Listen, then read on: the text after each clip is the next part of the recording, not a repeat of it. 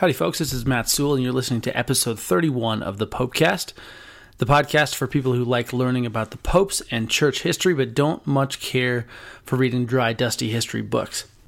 Before we get into it this week, if you've been enjoying the Popecast for a while, or even if you're a new listener, I want to invite you to check out our Patreon page and consider becoming a patron. You can find it by going to thepopecast.fm and clicking the Become a Patron link up in the upper right corner. Supporting the Popecast for a couple bucks per episode not only would get you a free sticker and access to new episodes a day early and some other benefits, but it helps to make sure we can cover our costs and continue churning out great content for you all. So that's thepopecast.fm and the Become a Patron tab. And of course, thanks as always to our awesome patrons who are already contributing.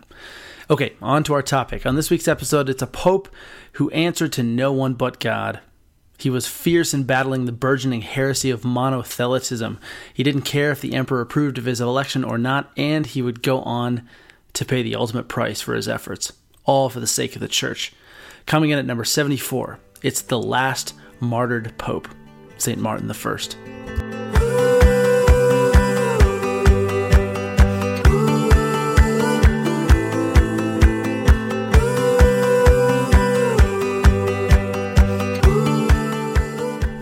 Pope St. Martin I was born at Todi, a town on the Tiber River sometime near the end of the 6th century. According to his biographer Theodore, the future pope was born into nobility, had a commanding intellect, and was known to have a heart especially for serving the poor. His earlier service to the church saw Martin, who was an abbot in the order of St. Basil, being sent at one point by Pope John IV to serve the residents of Dalmatia and Istria, regions near modern-day Croatia, who had been suffering as a result of invasions of the Slavs. It was there that Martin not only paid a ransom for those being held captive, but apparently also returned the relics of important Dalmatian saints back to Rome, where Pope John commissioned an oratory in their honor. In the final 7 years leading up to his election to the papacy, Martin served as papal ambassador, a legate or apocricarius as they were called in those days, to Constantinople, the capital of the empire and effectively the center of Eastern Christianity. He was mainly there to help Pope Theodore I depose the patriarch, Pyrrhus, who had sunken into the heresy of the month, monothelitism.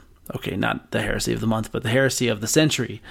Church history nuts and listeners to the Popecast will recall that monothelitism was the belief that Christ had but one will, the divine will, and that actually would eventually be condemned, along, interestingly enough, with the negligence of Pope Honorius I, officially by the Church at the Third Council of Constantinople in 681. Be sure to check out our Infallibility series for more info on that.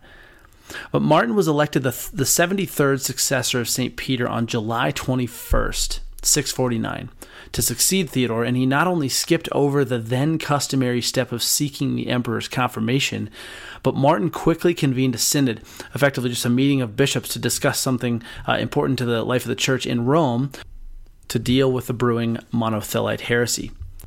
The Synod Fathers met about 5 times during the month of October in that year and would go on to, shall we say, play with fire by condemning documents written by not only 2 different emperors, including one called the Typus by Constans II, the current honcho, but the Synod also excommunicated the likes of former and current patriarchs of Constantinople, among a couple others. And the 21 canons that came out of the Synod, translated into Greek, were sent along to the emperor after the fact. In a dose of natural papal intrigue, as there always is the case, Martin himself survived an assassination attempt credited to divine providence, when Olympius, an administrator sent to Italy by the emperor to disrupt the synod, sought to receive Holy Communion from the pontiff with the intention of slaying him. Only history knows the specifics of Martin's survival, of course, but Olympius fittingly would slink away to fight against the Saracens in Sicily and died there. Martin was hardly safe, though, after that. The emperor was none too pleased, of course, about being called, rightfully so, a heretic, and sent another administrator, Theodore Calliopas, to Rome in 653 with orders to bring the pope to Constantinople, by force if needed. Martin, by then in ill health, didn't fight back when Calliopas entered the Lateran Basilica in mid-June of 653. As the Catholic Encyclopedia recounts, Calliopas arrogantly, quote, informed the clergy that Martin had been deposed as an unworthy intruder, that he must be brought to Constantinople, and that another was to be chosen in his place, end quote. The Pope, wanting to avoid further violence, went peacefully and announced to those around him that he was willing to stand before the emperor. Martin was taken, along with the great St. Maximus the Confessor, who, by the way, before it was all said and done, would have his tongue cut out and his right hand cut off, to give you an idea of the brutality of this particular emperor and his administration. Martin and Maximus's travels lasted over a year. In September of 654, they finally arrived in Constantinople, both being branded as heretics and as rebels. Instead of being taken immediately to the emperor, the saintly Pope Martin I was reportedly left on deck for hours, withstanding the insults and jeers from a curious crowd of onlookers. And then, to make matters worse, he was taken to a prison, where he was subjected to incredibly inhumane conditions, suffering from cold, hunger, and thirst, and where he was imprisoned for 3 entire months. Only then was he brought before the Senate, where he was charged with all sorts of trumped-up items. Really, the main and only serious one was that he refused to sign Constance's letter, the typus, the heretical document, of course, that Martin's synod had condemned 5 years earlier. The wily old pope still stood firm and refused, again. So he was, sadly, as the Catholic Encyclopedia again writes, quote, carried to an open space in full view of the emperor and of a large crowd of people. These were asked to pass anathema upon the Pope, to which but few responded. Numberless indignities were heaped upon him. He was stripped of nearly all his clothing, loaded with chains, dragged through the streets of the city, and then again thrown into the prison of Diomede, where he remained for 85 days. End quote.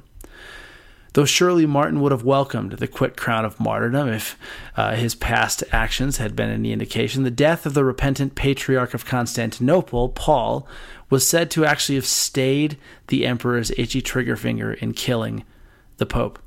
So Martin was instead sent into exile. He was boarded on a ship on March 26, 655, that sailed to Cherson, on the shores of the Black Sea near modern-day Ukraine. It's there that Pope St. Martin I lived the rest of his days, dying on September 16th, 655, the last pope in history to be recognized as a martyr. As far as his legacy, Pope St. Martin I is one of the greatest pontiffs to have ever graced the chair of Peter, as if his story could have told you any different. And if only for his willingness to courageously stand firm in the face of the forces of darkness, of falsehood, despite his own physical infirmity. Many miracles are said to have been attributed to Martin both in life and after his death. And praise God for that. His feast day is celebrated on April 13th in both the Roman Catholic Church and in Eastern Orthodoxy, the latter tradition of which, where he's actually formally known as St. Martin the Confessor, the Pope of Rome. Not a bad moniker. Orthodoxy also recounts in their breviary, their prayer book on his feast day, quote, the glorious ruler of the Orthodox faith for all, the sacred chief of dogmas, unstained by error, and the foundation of bishops, pillar of the Orthodox faith, who did adorn the divine see of Peter, and from this divine rock did guard the church unmoved, end quote. I love that. One of my personal favorites, servant of God, Pope Pius VII, who was himself featured in episode 16 of the Popecast, wrote about his holy predecessor, in fact, in his encyclical Deus Satis, written in the year 1800, so, almost 1,200 years after Martin reigned. Pius VII writes, quote, indeed, the famous Martin, who long ago won great praise for this see, commends faithfulness and fortitude to us by his strengthening and defense of the truth and by the endurance of labors and pains. He was driven from his see and from the city of Rome, stripped of his rule, his rank, and his entire fortune. As soon as he arrived in any peaceful place, he was forced to move. Despite his advanced age and an illness which prevented his walking, he was banished to a remote land and repeatedly threatened with an even more painful exile. Without the assistance offered by the pious generosity of individuals, he would not have had food for himself and his few attendants. Although he was tempted daily in his weakened and lonely state, he never surrendered his integrity. No deceit could trick, no fear perturb, no promises conquer, no difficulties or dangers break him. His enemies could extract from him no sign which would not prove to all that Peter, until this time and forever, lives in his successors and exercises judgment, as is particularly clear in every age. End quote. Man, I love Pope Pius VII. He has such a way with words. It's such a great story himself. Now, of course, to close out this week, it's only proper to feature a quote from the saintly pontiff himself. It's a short one, but nevertheless still profound. Martin once said, quote, "As for this wretched body of mine, God will look after it. He is near at hand, so why should I be anxious? I hope that in his mercy, he will not prolong my course." End quote. Amazing if you think about it. Here's a guy who was literally being tortured and held prisoner while basically already being sick, elderly, and near death. And yet, he asked the question, why should I be anxious when considering his situation? It's in this nugget that I think we can perhaps mine the biggest takeaway from this particular episode. Implied in Martin's words are the knowledge that God takes care of his own.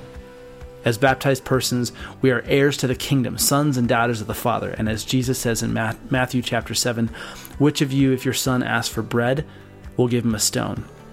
Or if he asks for a fish, will give him a snake? If you then, though you are evil, know how to give good gifts to your children, how much more will your Father in heaven give good gifts to those who ask him? So anyway, that's the story of Pope St. Martin I. Thanks as always for listening. That's it for this episode of the Popecast. If you haven't already, be sure to leave us a review on iTunes if you're liking what you're hearing, and be sure to hit that subscribe button to make sure you're notified of every new episode. Plus, if you leave a comment or a review, we'll read it aloud on a future episode and be sure to give you a shout out. We're always grateful for those. As I mentioned at the beginning, to become a patron and help us continue churning these out, be sure to visit thepopecast.fm, thepopecast.fm, and click the Become a Patron button in the upper right-hand corner. You'll be able to contribute $1 or $2 an episode or more if you'd like to keep things rolling. You'll get early access to every new Popecast episode, a free sticker. Plus, it's actually set up to contribute per episode instead of per month, which a lot of podcasts and other creators have it set up as. So you actually only get charged when there's new content. And then lastly, for the great Pope quotes and other great stuff, awesome old pictures from papal history in between the new episodes, be sure to follow us on Instagram, Twitter, and Facebook at The Popecast to connect with us there. So as we close this episode, let us ask for the prayers of the saintly Pope Martin I, that we too might have the courage to stand up for the truth, even if death is our reward. Pope St. Martin I, pray for us. Until next time.